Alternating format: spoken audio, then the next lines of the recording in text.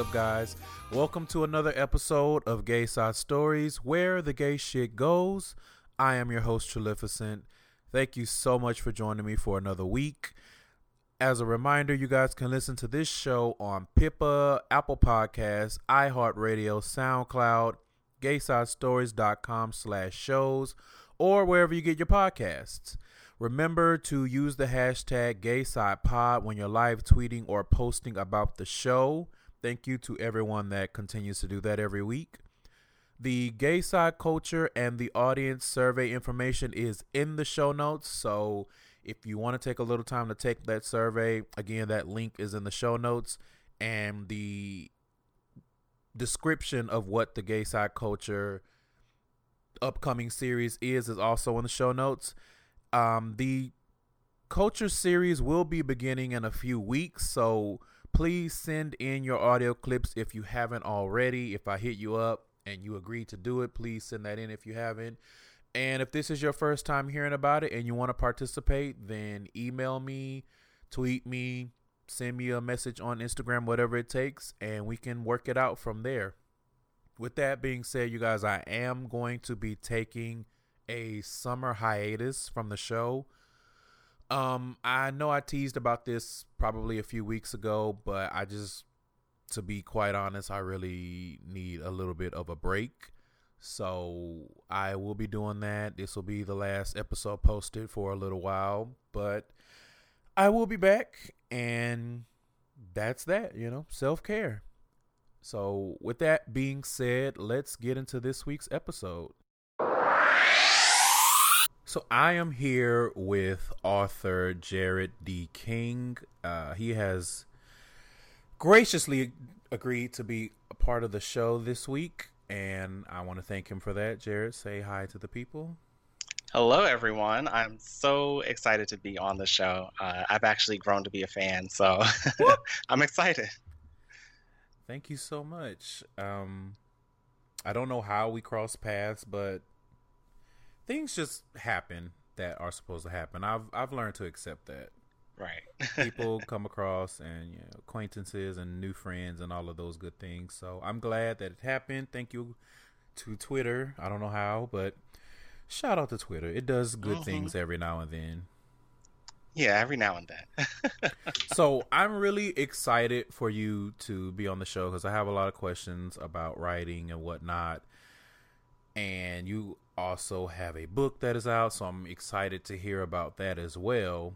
But before we get into all that, let's run through one of the usual segments, and that is the Come Quick segment. I'm gonna come, sir. Oh, yeah! So first up, and I think people probably may have seen this on Twitter, because I think it sparked a little bit of, I don't want to say outrage, but people had some opinions. But GLAAD's movie report finds troubling drop in LGBTQ representation. So GLAAD did this analysis, and it says movies from Hollywood's major studios last year had the lowest percentage of lesbian, gay, transgender, and bisexual characters since 2012. So gay and transgender media advocacy group GLAAD said in its annual studio responsibility index that of the 109 releases by the 7 largest movie studios in 2017, just 14, or 12.8%, included LGBTQ characters. GLAAD called on Hollywood to have 20% of its annual film releases include a gay, lesbian, bisexual, transgender, or gender fluid character by 2021, rising to 50% of output by 2024. So I'm going to say guess first. How do you feel about this report? I find it really surprising, actually, that the amount of characters that we have has actually dropped down since a few years ago. So, and I don't really know exactly what the debate has been, though. Like what have people been saying? Because personally, I feel like what GLAAD is doing is a good thing to kind of like keep Hollywood accountable for the way that they're portraying our community.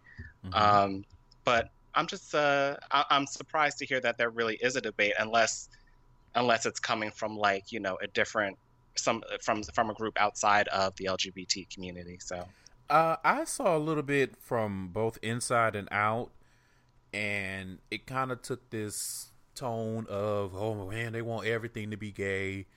And I was just like, okay, are we doing this? Are we doing this? Every time.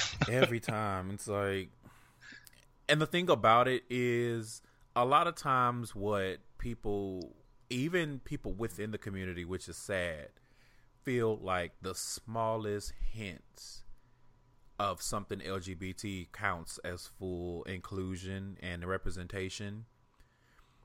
For example, this thing that studios and writers and whatnot have been doing by coming out after the fact saying, oh, this character is bisexual or pansexual, didn't you know? Right. Like J.K. Rowling coming out after the fact, oh, Dumbledore was gay, didn't you know? And it's like, really, sis? He did. Number one. So this does nothing for us. Or recently, when I don't remember who it was exactly, when they came out saying that Lando Calrissian is pansexual. Right. I heard about that. As well. And that's one of those. Yeah, go ahead. Well, I was just going to say, it's one of those things where, again, it's, why would we know that if you didn't put it in the movie? My whole thing is, if it's not in the movie, what good does it do? And I've heard people talk about this on their podcast. I know they talked about this on the Mega Sheen podcast, and I agree. I've heard it on other podcasts as well, but I'm really racking my brain right now saying, what good does it do to our community to say this character is XYZ after the fact and it's not a part of the movie, so you don't see it? Right. I don't get the afterthought. Yeah. I mean, it kind of reminds me of what we do when we look on like some of our old shows. Like, you know how people think that like Velma from Scooby-Doo is like a gay icon or something. Like, it's that kind of thing where it's like, it's not really what the character was, but you just kind of throw that on them.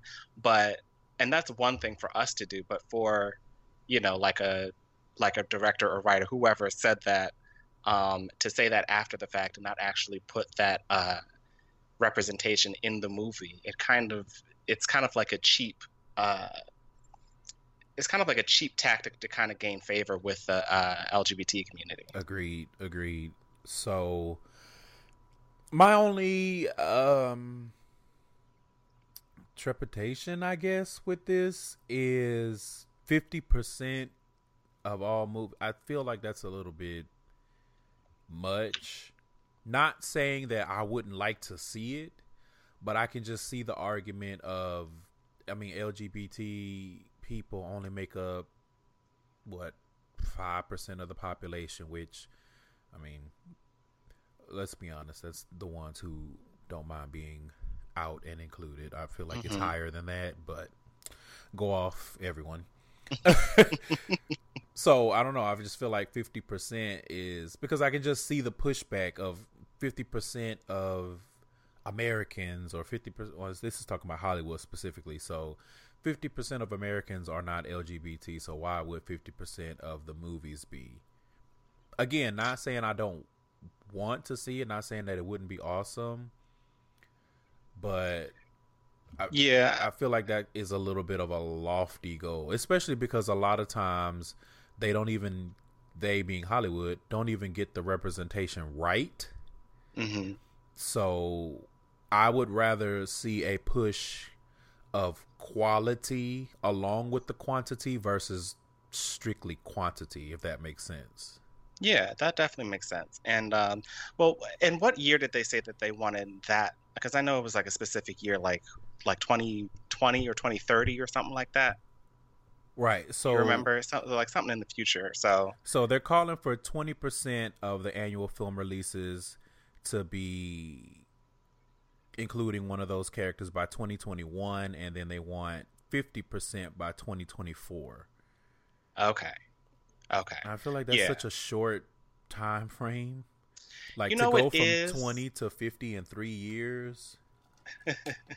But you know what? The thing is, I feel like a lot of people on the other side of this conversation already feel like it's 50% anyway. That's true. So That's true. I feel like once we actually get there, I think it'll either be old and maybe we can get to the point where these characters are not gay first, but they're just gay characters going through the same stuff that everybody else is going through. Or not, I mean, not even gay, but just LGBTQ, you know.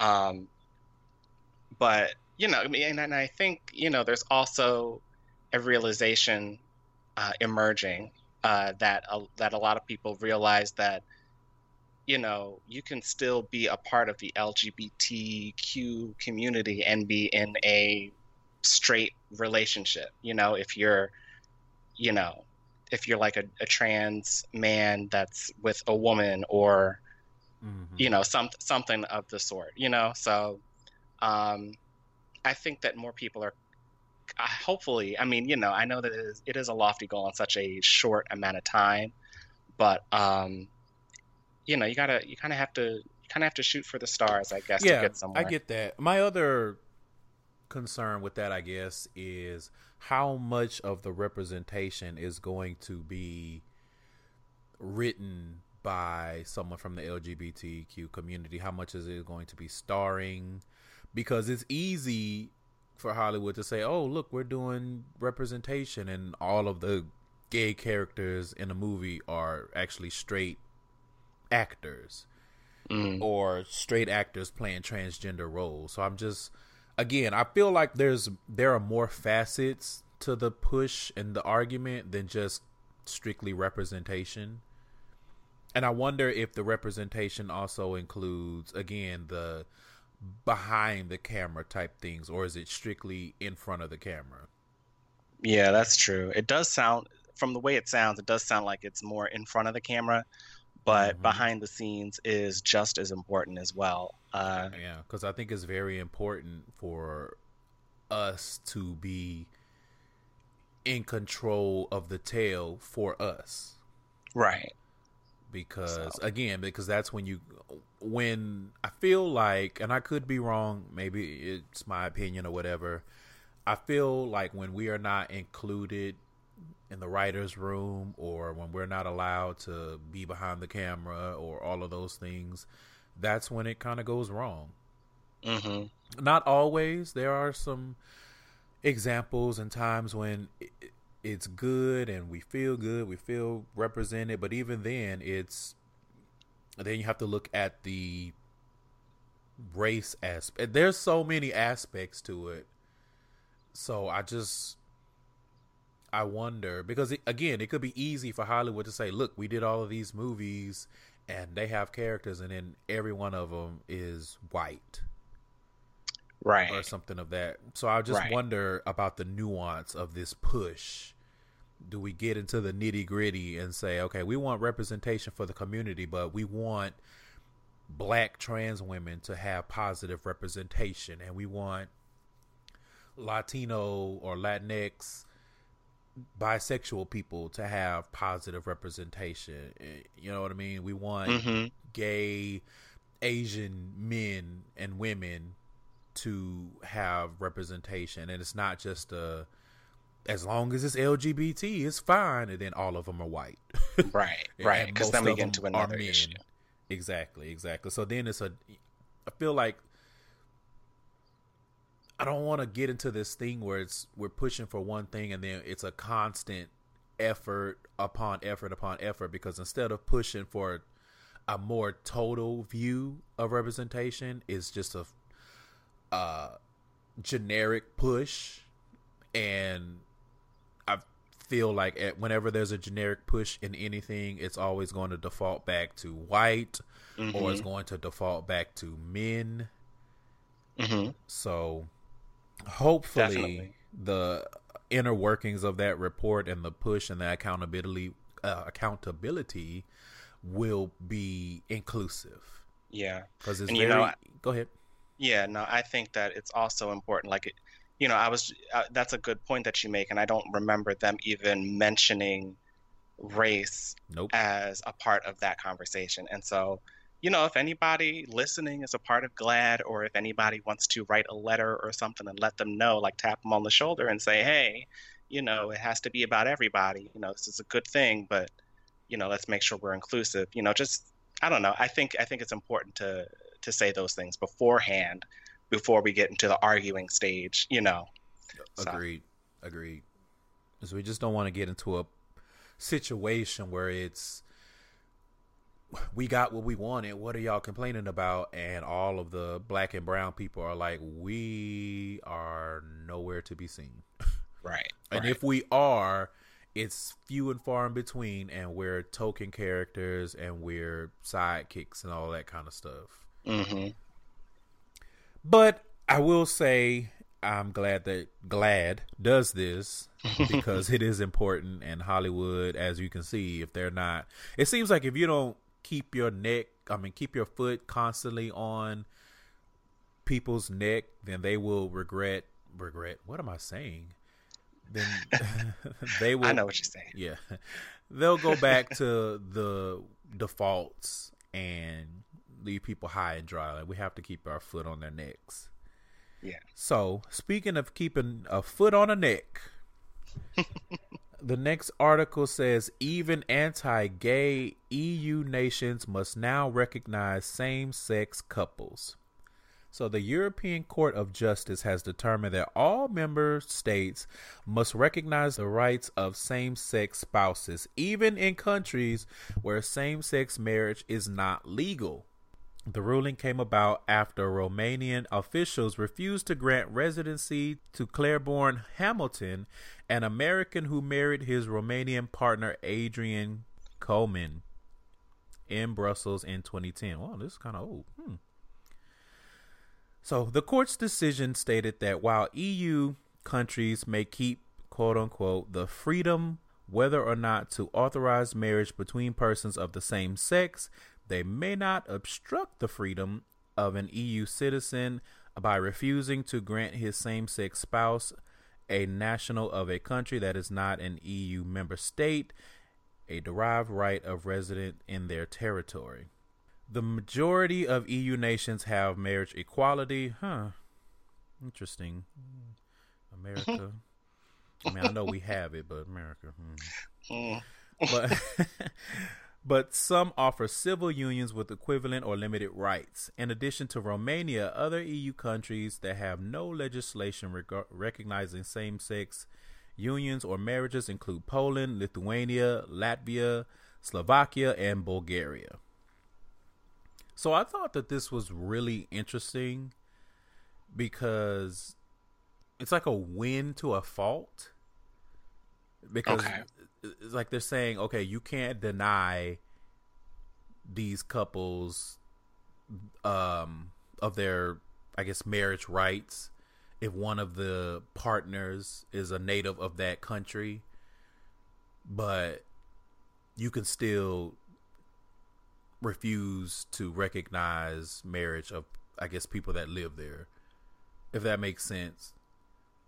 So it's like you don't have to recognize same-sex marriage in your country. You don't have to make it legal. Right. But if a resident, if they come in married, then you do have to recognize it. Right. I feel like it's kind of weird, you know what I mean? Even the way that the article reads was kind of weird and a little bit hard to follow. But I mean, it's the European Union, so I'm not surprised. And we're American. We'd be like, America, you know. You know, even if you don't realize you're doing it sometimes. However, I do think it's interesting. But then I wonder while it is good, I wonder what kind of position that puts the couples in. You know, I wonder if that kind of puts a target on their back. Yeah, it's one of those things where it's like, it's good, but in practice, how much of a target are you painting on your back when you go into a country that is not really accepting of your relationship? Right. So yeah, I mean, I definitely see it mostly as a positive and as a step in the right direction. And I think that this could be a way for those other countries to experience what it's like to actually, you know, cater to all types of relationships. And then maybe the people of those countries could adopt the same uh, the same rules, so that it would just be a normal thing for the residents of that country as well. Yeah, I agree. I almost feel like it's a missed opportunity by the EU to say, y'all need to get with the times. If most of us accept same-sex marriage, then you little outlying countries, y'all need to get with the program, get with the winning team, ho. But instead, they're just like, look, okay, now I know they came to XYZ country and got married, and now they moving back, and you don't like it, but you're just gonna have to accept it. So it feels like a Band-Aid instead of some Neosporin, and with the Band-Aid, if that makes sense. Yeah, and I don't really know how their government operates. If it was similar to like a U.S. Supreme Court saying everybody gets gay marriage now, because when we were going through the process in our country, it was kind of like that in the first place, because you could get married in one state and then, depending on another state's laws, you may be accepted, but they may not be married. It was some kind of weirdness. I don't know. Yeah, go ahead. Yeah, it's well, this only applies to nations that are a part of the European Union. Okay. And then I think it's the specific ruling, because here they ruled, okay, all marriage or same-sex marriage is legal. But they could have ruled something similar where it's like, if you get married in, I can't think of any states that I don't know. Let's just say you get married in Maine, and then one of the partners was a native Texan, so y'all moved back to Texas. So now Texas, you have to recognize that marriage, even if it's not legal in your state, versus saying it's legal everywhere. Everybody has to get with the program. I think that's the difference in the rulings. And that's why I'm saying it feels like a missed opportunity. I don't know about the power of the EU. It just feels like a missed opportunity where they could have said, if you are part of the EU, same-sex marriage is legal, get with it, or your membership is going to be in jeopardy. And instead, it's kind of like, you don't have to marry people in your country if you don't want to, but if they get married somewhere else and come back, it's legal. Like, it's a step in the right direction, but it could have been a leap. Right. No, I agree. I understand. So I hear you on that one. I don't know. But again, we're moving in the right direction. But this article, I wanted to highlight it not only because it is a positive, but also as a reminder to people that LGBT rights are not as far along as a lot of people think they are. Now, don't get me wrong. We've made a lot of headway. We have had a lot of victories, but depending on where in the world you are, there's still a lot to fight for, to be on equal footing with heterosexual people. To even just exist sometimes. Depending on what country and then it gets worse from there, because there's a lot of countries where it's illegal. I just read an article on another episode where they were talking about in India, and homosexual sex in India is illegal still. Okay, wow. So there's countries where it's illegal. There's countries where it's punishable by death. So I know, especially. I'm surprised at India though, because didn't they have like a gay prince or something? Did they? Like, I could have sworn they had like a gay prince in India or something. I don't know. I have to go look that up, but I'm almost positive, and so I'm surprised to hear that. But it may be one of those things where they don't make it illegal to be gay, but to have gay sex. Yeah. Because from what I read in that article, they were saying specifically homosexual sex is illegal. So it's like, you can be gay all you want to, but don't you get out here and use your genitals, you know? And it's like, well, what's you almost like, well, what's the point? Really? what's the point? But I get it. So again, step in the right direction, but hopefully we can continue to push, and it's not like kind of how it feels in America, where once gay marriage was legalized, a lot of people in the fight, I guess, were like, oh, we won, it's all good, it's all done, and now we're dealing with who we have in the White House, and they are rolling back any and everything that they can, right? And I don't know, so gotta hope for the best. Best. Yeah, I mean, that's all you can do. It's really kind of sad what's going on right now. It really is. You would think that in 2018 things would be so far along. You would think that Republicans would not still be trying to fight basic human rights, but right, you can't put. I don't know. I mean, we're not even in a lot of states. We're not even considered a protected class as far as jobs and stuff are concerned, and exactly. There's a lot of other stuff that needs to be done or redone, because, like I said, there are some places where we had a lot of protections and rights, and they're trying to roll it back. And there are places that are doing well, and there are other places that are like good. Yeah. So, shout out to the EU for making some strides. Hopefully they continue to do that, and maybe sometime in the future they will step up and say, okay, if you are in the EU, same-sex marriage has to be legal in your country or you have to get out. I would like to see that, but you never know. I would too. Politics and economics and all of that stuff, it plays a huge role in everything. It's tough. It is tough. It's tough enough trying to get a lot of people to go with you to the movies somewhere. So imagine trying to get, say that. Imagine trying to get whole countries together. Jeez. Unless it's the Avengers, because right, we will get together for that. Everybody wants to go to that. Okay, so let's transition on to the main topic so that I can learn from you and soak up some of your knowledge. So we're going to talk about writing because you are an author, and I'm very curious about so many things. So first up, I want to talk about representation in the writing community. Okay. I wanted to get your thoughts on it, and I also wanted to know what you feel is lacking as far as representation.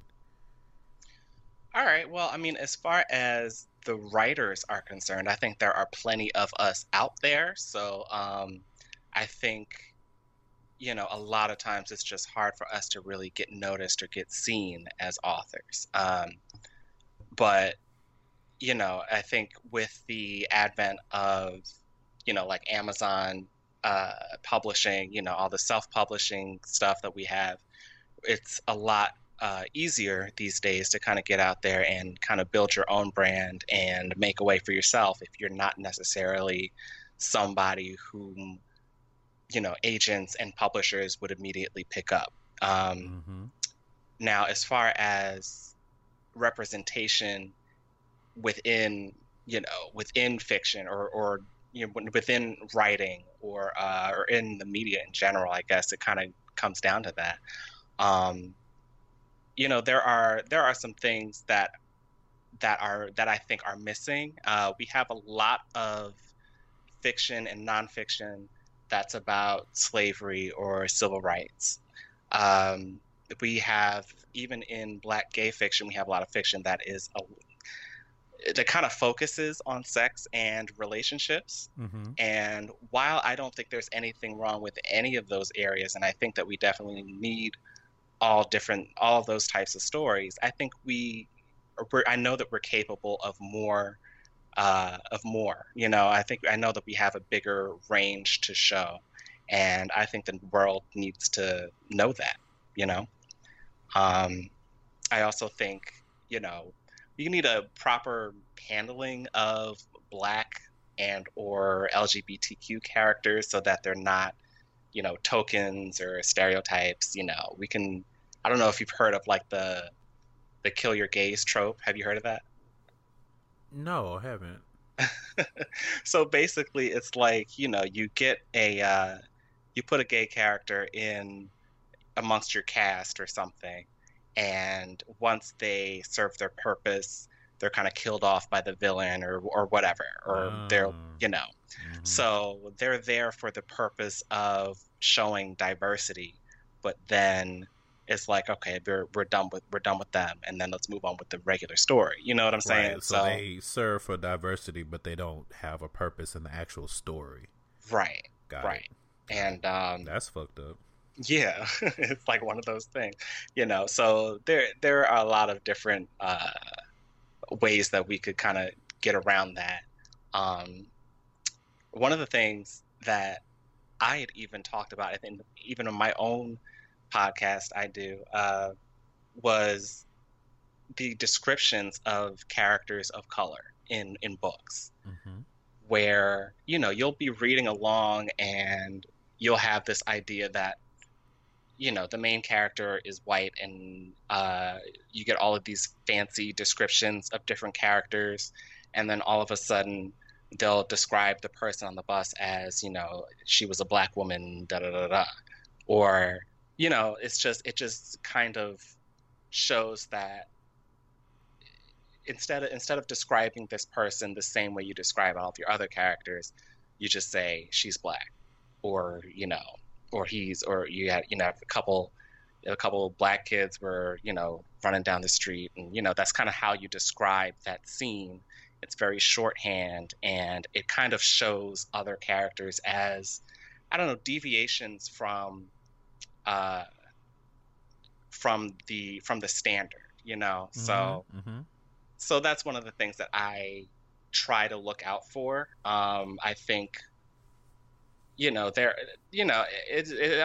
going to be super strict about this, because I realize that there are some times when you do need to kind of give a shorthand description for certain characters, but I think that there is a better way to kind of treat characters of color in books that are majority one race or the other. Yeah, absolutely.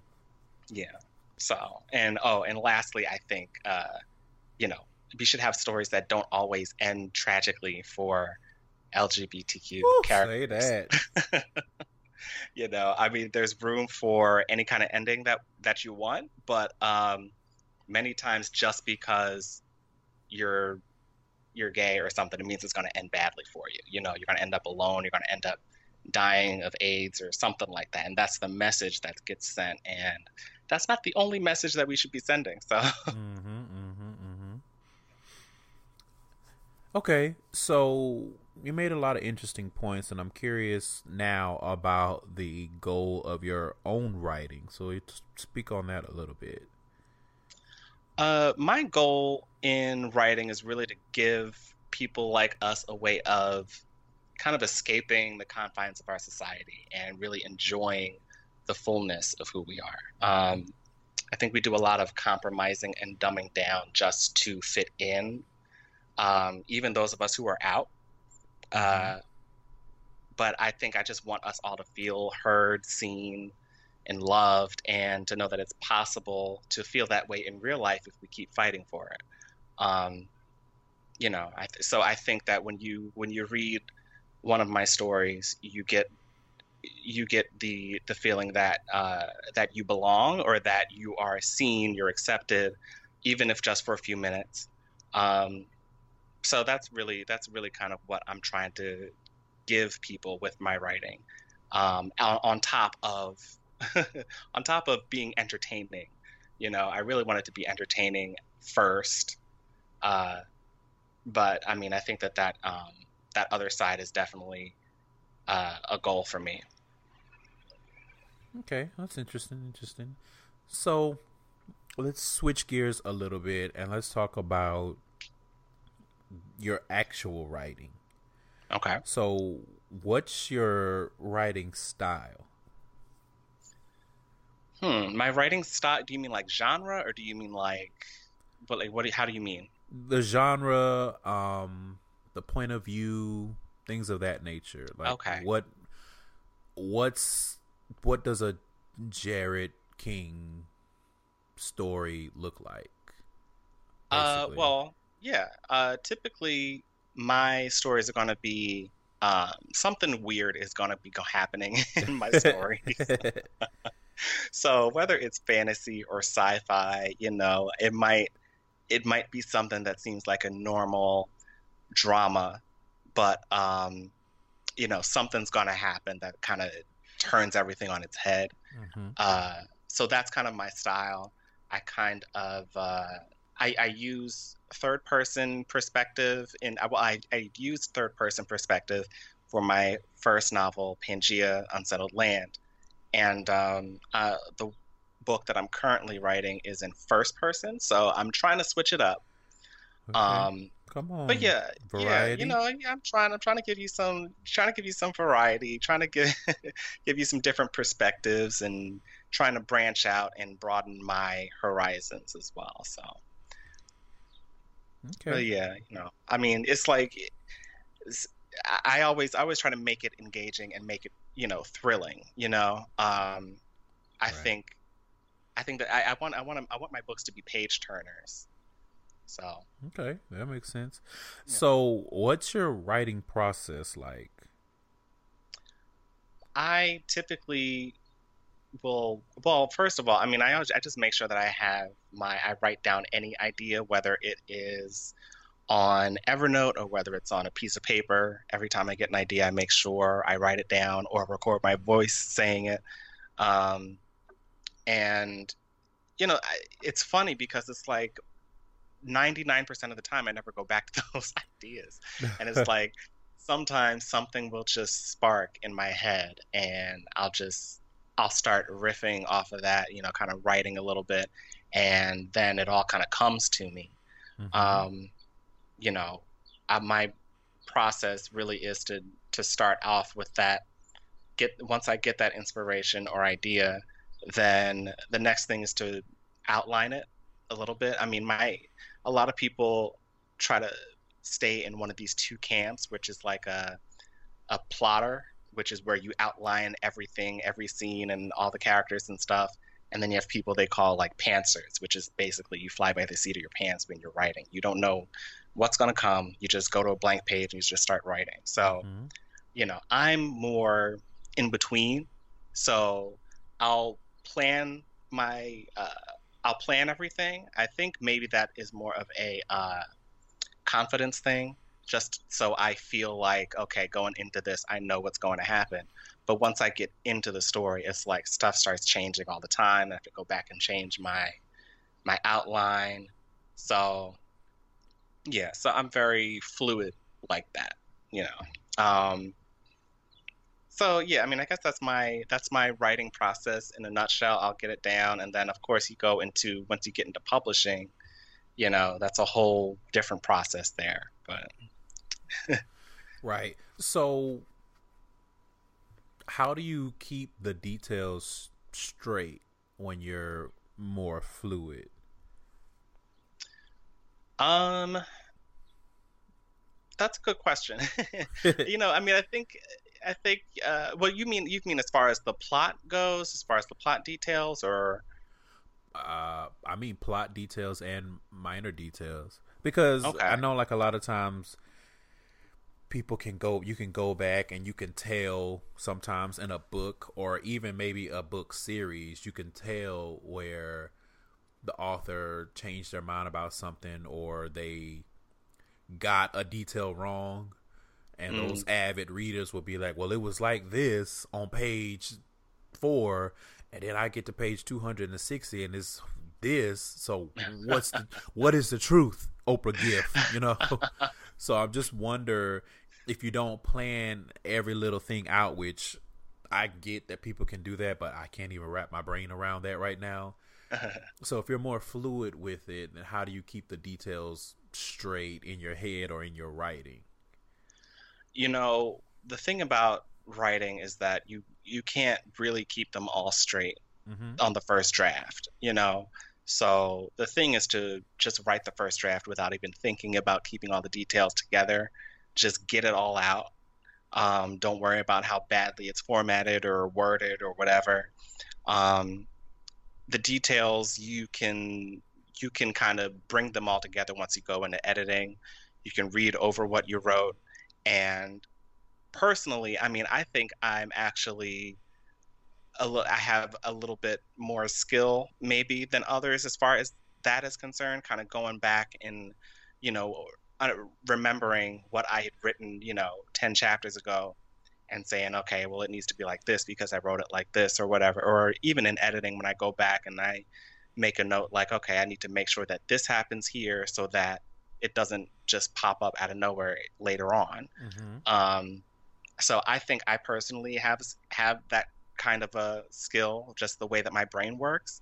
But a lot of times people will have to rely on an editor or rely on I forget what they call. They have somebody who specifically looks for it. They call them like a continuity editor or something, and that's somebody that you can go that will check in on those specific details to make sure that they're consistent, to make sure that you don't have any character name changes towards the end of the book, that you described something one way that you did later, that kind of thing. So there are ways around that. Okay.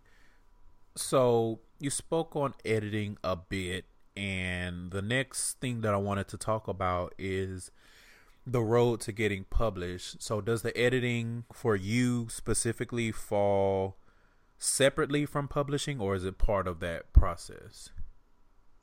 It's definitely a part of that process. I feel like if I didn't want to publish, I wouldn't edit. So, so yeah, it's definitely a part of the process.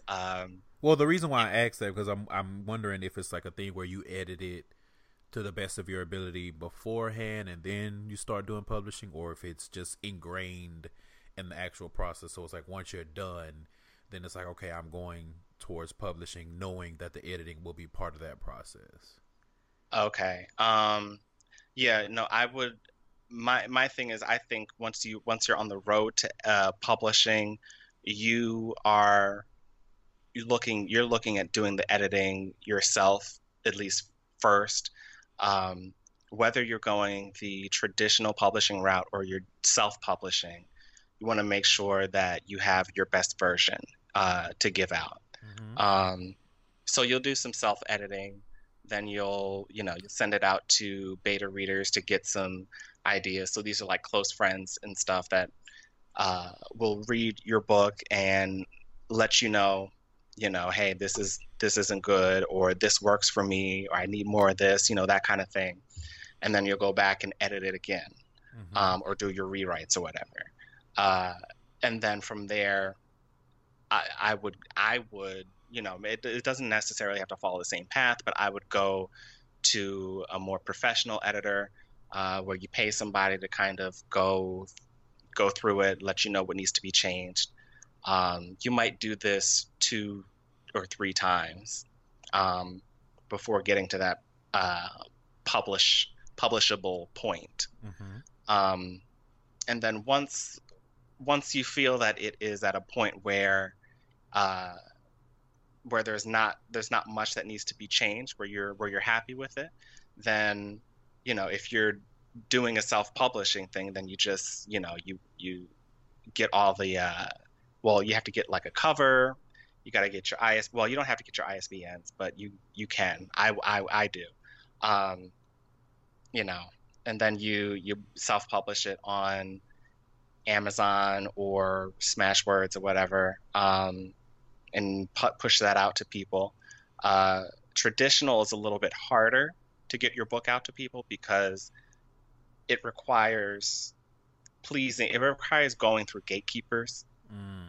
So you have to buy the Writer's Digest book to get all of the different agents that are open to submissions, and then you have to see exactly what their submission guidelines are. You have to go to each of those agents' websites and see what their guidelines are, and then you have to write a letter to that specific. It's a whole thing. Right. And then you write those letters and then you send them out, and then you won't hear back from them for weeks. Some of them you won't ever hear back from. Most of them you'll get back a form letter saying they hate your book. Oh God. Well, not like that, but I'm exaggerating. Yeah, but, just a rejection. yeah, they'll give you rejection. If you're lucky, they'll give you a personalized rejection to tell you what needs work.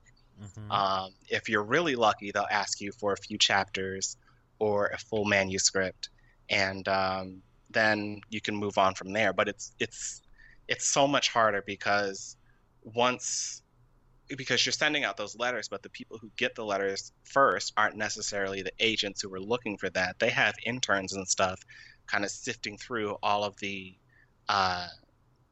submissions that they get, and they'll put you in a pile somewhere, and you're really kind of leaving it up to chance. So I mean, that's why I self-publish, because I would rather just bypass all of that.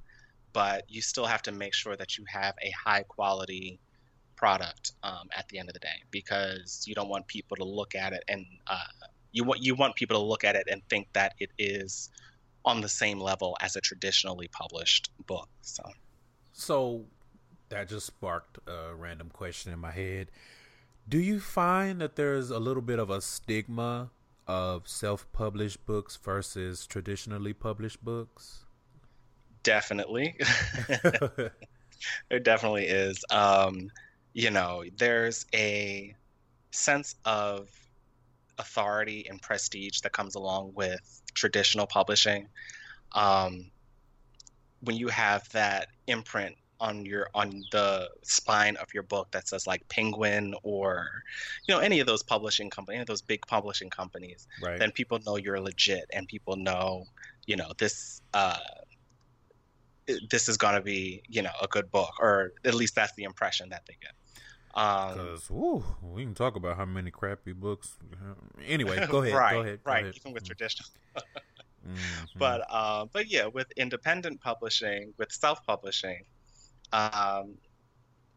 there's this idea that you just wrote a book real quick and you put it out there without any editing, without any serious attention to the cover. I mean, I see a lot of self-published covers that are just not good, and and that may be because you didn't have a lot of money to do a professional cover. That may just be a lack of knowledge. It may just be because you're not trying to build a business out of this, and the people who were going to read your book really don't care about the cover. So there's a lot. Well, let me jump back. There is a range of professionalism that comes with self-published that you don't get in traditionally published books, where because traditionally published books are all going to meet a certain standard, whereas it's kind of more of a free-for-all for self-published. So that's where I think the stigma comes from. It's like, oh, you're self-published. Well, I've read so and so, and that was a piece of crap. So I don't know. Yeah. So it's kind of like, well, anybody can do it. So the stigma is it's not really an accomplishment because anyone can do it. Right. I guess. Yeah. Okay, that's interesting. So I want to talk a little bit about your education of all of this. So how did you learn about publishing? I hear, and I'm guessing, I could be wrong, it sounds like some trial and error as far as self-publishing versus traditional publishing. But I'm just curious about how you accumulated the knowledge that you have now. I accumulated the knowledge after writing my first book. I was of the mind that I was going to get published, with one of the big five publishers, and I was just, it was going to be great. I was going to have, a black gay fantasy, and it was going to be, because you don't see that often in traditional publishing. And I was like, all right, so I'm going to get this done. It's going to be published, but it didn't happen that way. I sent out so many letters, query letters to agents trying to get an agent. I didn't get any positive response back. So, I mean, really going through that process is where I learned all of this from. I had a work friend who had mentioned self-publishing to me, and it kind of clicked in my head. It was like, okay, so why am I going for the traditional publishing route? And I, once I kind of self-reflected, it was really more for the prestige of it all, to be, deemed an author by the big, heads of the writer community would be like a mark of acceptance. Yeah. But when you get right down to it, what I want to do is I just want to write, and I want to get paid for it, hopefully make a living off of it at some point. And I don't really need to be picked by anybody, in order for that to happen. So yeah, I mean, that whole process is really where I gained all of the knowledge from it. So how did you go about learning the specifics of self-publishing? Like, was it just systematic Google, or was there like a book? I mean, you don't have to say the specific things. I'm just curious about the route that you chose. Yeah, it was a lot of Googling. Across, maybe. Yeah, it was a lot of Googling. I listened to a lot of podcasts about self-publishing, what you needed to do as far as growing an author platform, what you needed to do to reach readers, what you need to do to maintain their interest and all that stuff. So it was a combination of Google, not watching, but more listening to podcasts and stuff. There's a lot of resources out there that are aimed at helping self-published authors. Come on, resources. I need to stumble across them myself. Okay. So all of this is interesting, and I'm liking what I'm hearing. So before we talk about, or rather before you talk about your first book, what advice do you have for other aspiring LGBT plus writers? My advice would be, write what you hear it all the time, but write what you want to see. Write the book that you want to read. There is so much space in the LGBTQ section of writing that we just have not seen. There's so much blank space there for people to kind of write their story, or write a fictional story.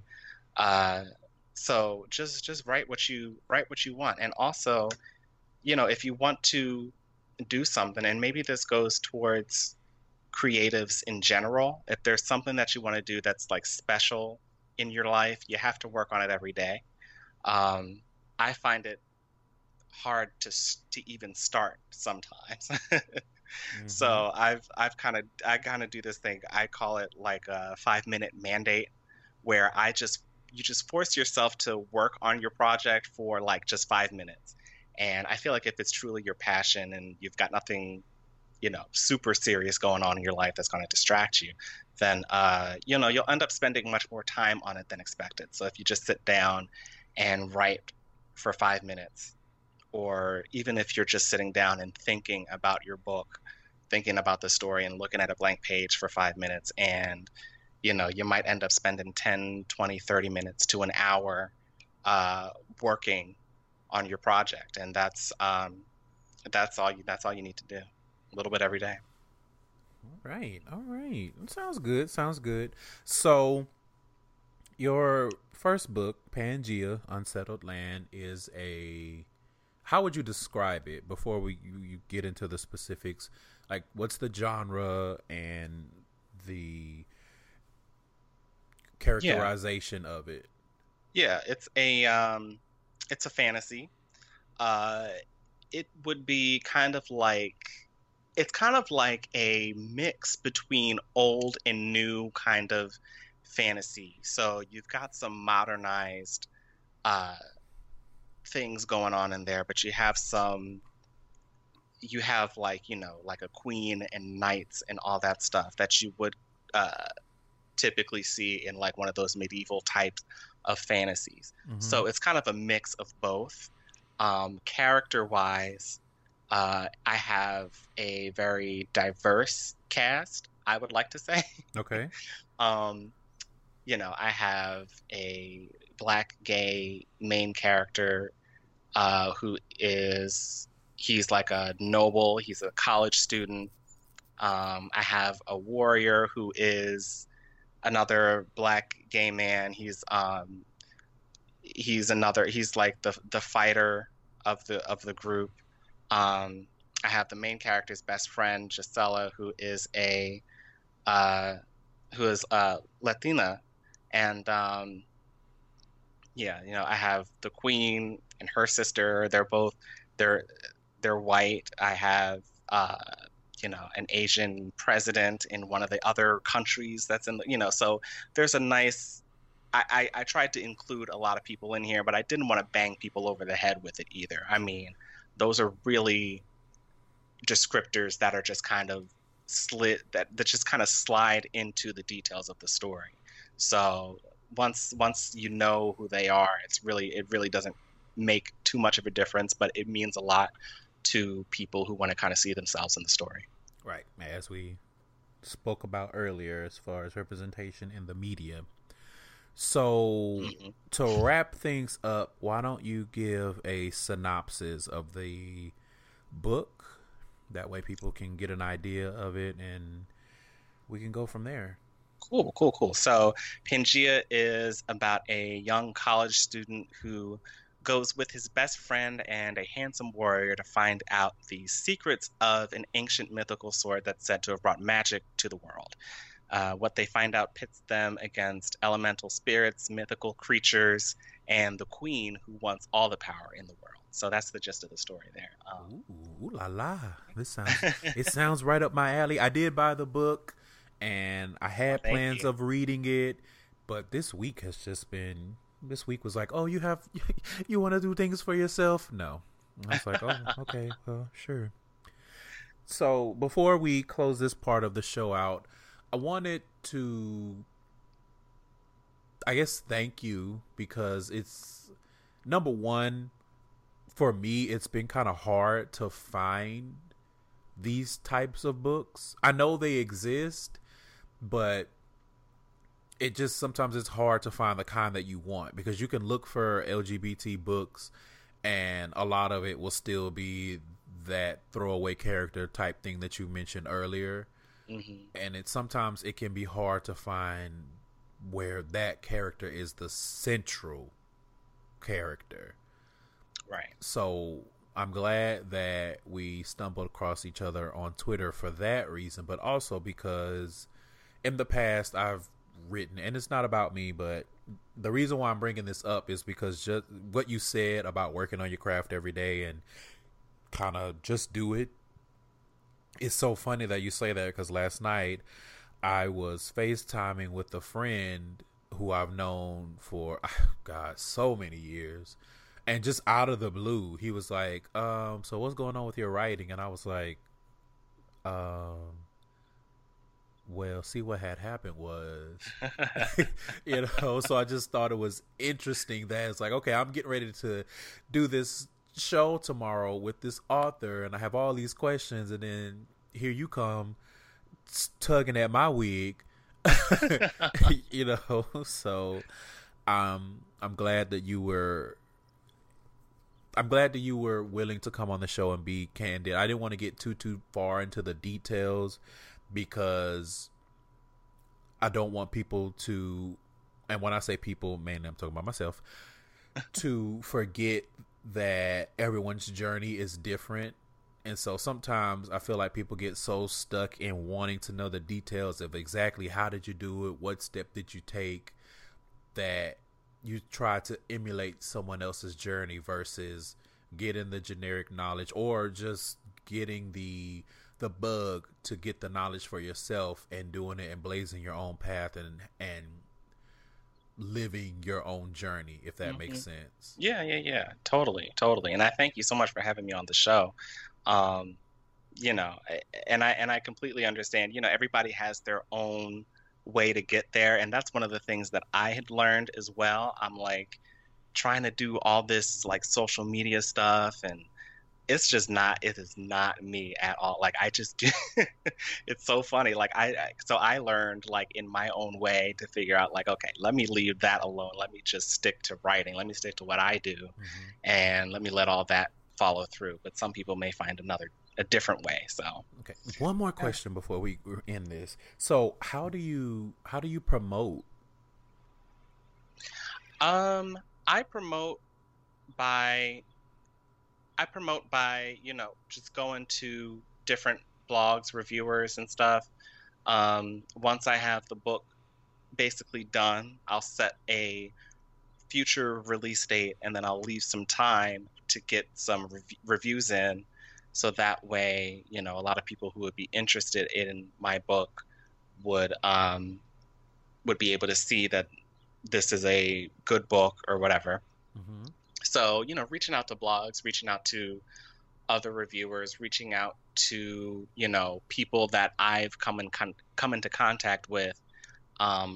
You know, you kind of have to use other influencers.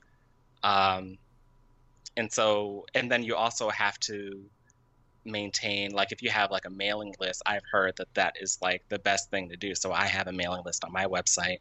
So, you know, once I throw out something new, like I just gave out my I have a collection of 2 short stories that I call survival stories, which they're kind of like horror stories. But you know, I gave that out to my email list, and you know, you do that, you have a bunch of people who are eager and you know, and in it to kind of grab any content that you put out there. So, you know, with the next book, I'm like, I'll send that out to people, and, you know, hopefully I'll be getting some more sales with that than I did with the first book. Okay. That's interesting. Whew, so much to learn, so much to do. So little energy. Oh, so little energy. Okay. You know what? Don't look at the big picture. Just take your little step. You know, that's another thing that I always have to keep in mind. Is like, don't look at the mountain. Just start climbing. All right, baby steps. Right. Got it. Okay. So that's gonna wrap up the main topic for this show. So let's switch gears again and end things with the queer query. Question. So first question, what is happiness to you? Happiness to me is progress. You know, okay. that's what I've noticed not too long ago, actually. It's kind of something that I recently came to, like, I am at my best when I am making progress or moving towards something. And so that's kind of how I learn. When I used to hear people say, be in love with the journey, not the goal. And I'd be like, well, like, what does that mean? Because right now this is hard. Right. The journey is trash. And I kind of just want the, you know, the big, I just want to pile some money at the end of the rainbow, you know? Right. But learning that, you know, the progress, once I'm in it, once I am moving, once I'm doing an interview like this, or, you know, doing my own interviews on YouTube or doing my writing and stuff like that, and kind of moving, and that's where I'm happiest. So the progress, the journey is where I'm happiest. Okay. I would say for me, happiness is probably seeing the people closest to me be happy, especially if we've known each other long enough, or just are close enough, even if we haven't known each other that long, that I see and experience the adversity that you go through life, to see you come out of that and be genuinely happy. Like I can think of a number of my friends that when we met or over the course of our friendship, they were going through it. Woo, the ghetto. And now to see them happy with, mates or whatever it is, and or as far as work, employment, or just chasing their dreams, their creative endeavors starting to get some traction. It makes me happy to see people close to me be happy. All right. Yeah, that's beautiful. See, guys, I am not one of I feel things. I have feelings and emotion. I'm not like just a bucket of surly trash. I don't wear my heart on my sleeve, but I have a heart, and it's like it likes to chill most of the time. But anyway, next question. If you had a weekend with no technology, and that means no phone, no computer, no tablet, all of that, what 3 things would you want to have with you? Okay, so I thought about this, and I was like, okay, so obviously, and this might be like I don't know if this is a cop-out, but I would definitely take like a pen and some paper, at least, just to write down my thoughts, because, that's one of my outlets. Mm-hmm. The third thing, I was kind of stuck on the third thing. If I couldn't have my phone, I'm like, okay, what else can I do? I don't know. I guess some coffee.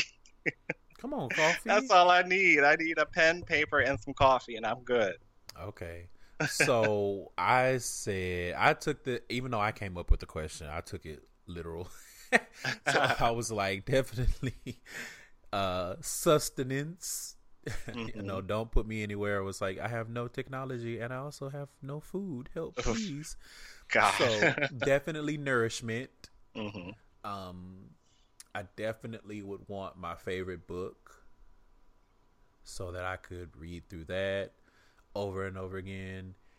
And I'm actually going to piggyback on you, and I would want, pen and paper to be able to write. I don't know what I would write. I don't know if I would write a novel, or if it would just be a diary, or if it's just a collection of random thoughts, and then you never know the next great idea somewhere hidden in it. But I definitely feel like I would just be writing something. Mm. So let me read, let me write, and let me eat. And I'll be good. What book would you take? Do you have a favorite? I have a couple of favorites, but I think in that instance I probably would take a book called Life Expectancy by Dean Koontz. Okay. It's such a weird book. It's so weird, and I think that's why I love it. Like, I don't even know if it's a good book, but it's just so weird. It has these weird twists and turns that it's just like, what is happening in this book? And I just love it. So, like, I think it's one of those books where you read it once a year. It's like, it's time for my annual reading. Almost kind of like Harry Potter or something. I read through Harry Potter probably once every 2 years. I read through the True Blood books. Actually, I haven't done that in a while. I need to do that. But that book is one of the ones I just read over and over and over again. And really? Every time I read it, I'm like, what the hell was he thinking when he wrote this book? And it's weird to me. Someone else may read it and be like, okay, you've given it a lot. But it's weird to me, and I like it. Okay. So that would be the book. It's funny. I don't think I've ever.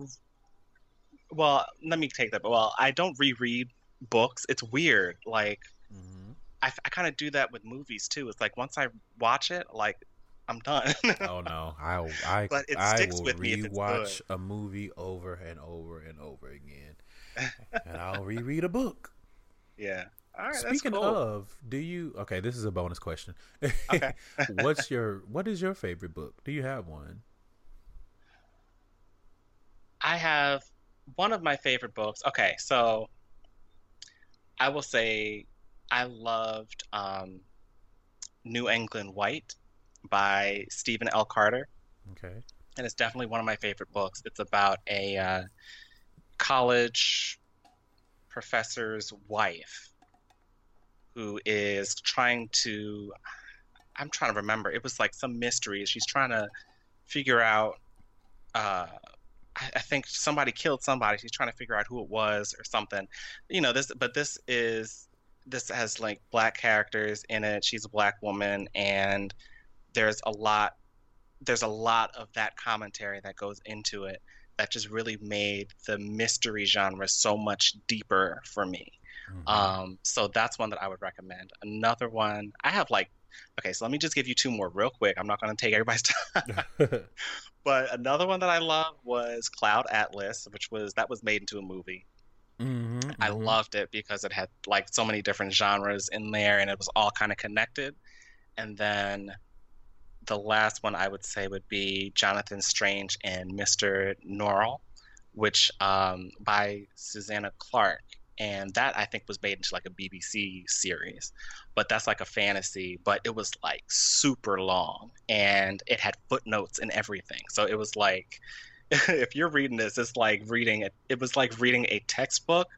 It didn't read like a textbook, but it looked like a textbook. So it could be really intimidating to jump into. But reading it was really interesting, and there were a lot of little side stories and stuff in there.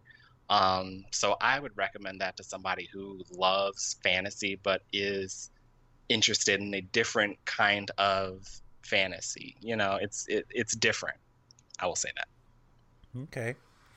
I think we kind of gravitate towards those same general things. We just maybe not the same exact things. Because I Hmm. like fantasy, I like sci-fi, all that kind of stuff. Like I can read other kind of books. I read thrillers. Like Life Expectancy is a thriller.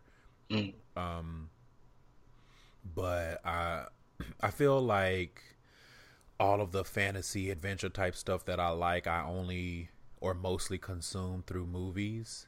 Hmm. So I've been trying to read more books like that, but I've been trying to read more in general because I just fell off so hard. It's like I love to read, but it's just like I don't know. I wish I could. I wish I could read and still do other things at the same time Right. because then I would Right. always be reading. We could do audiobooks too. That's Yeah, kind of kinda, but it's not the same. it's not the same, and you still have to concentrate in True. order to get because I've done that before. Like I have an audiobook that I listen to is anyway, but I found myself having to rewind it over and over and over again because I couldn't like I have to concentrate the same way I would have to if I was reading it myself in order to absorb what I'm hearing. It's not like I can't work on the computer or do something like that and be listening to a book at the same time because I just don't grasp it. Right. And it makes me mad because I feel like I should be able to, but I can't. It's like I can multitask, and my brain is like, not with It's like this. no.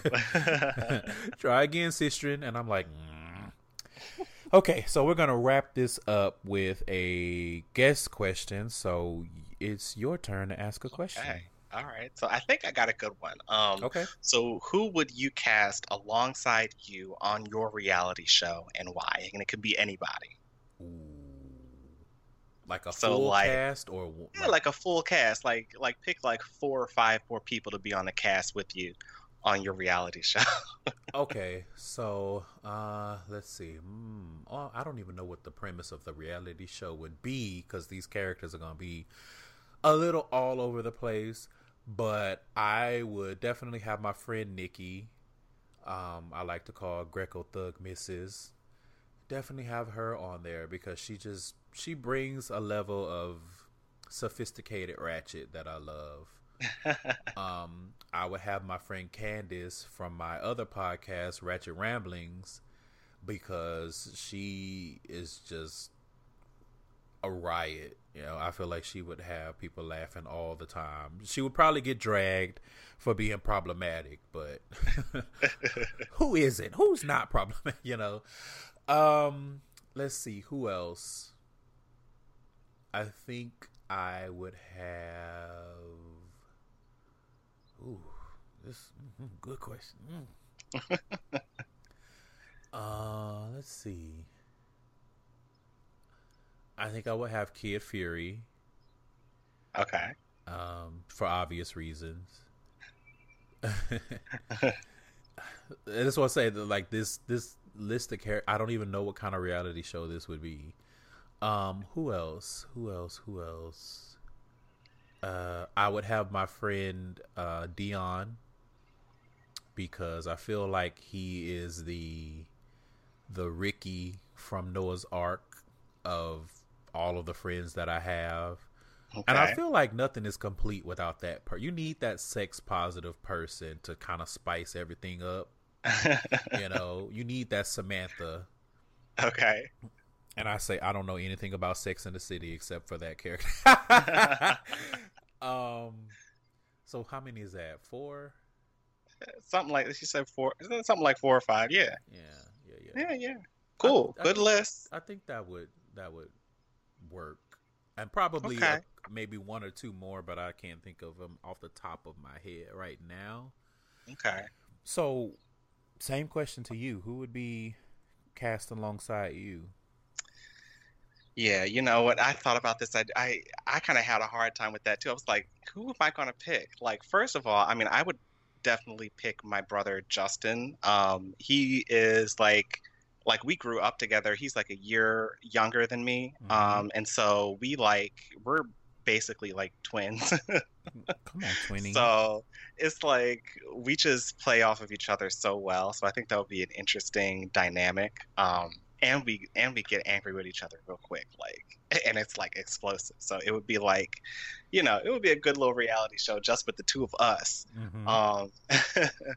I would pick. Who else would I pick?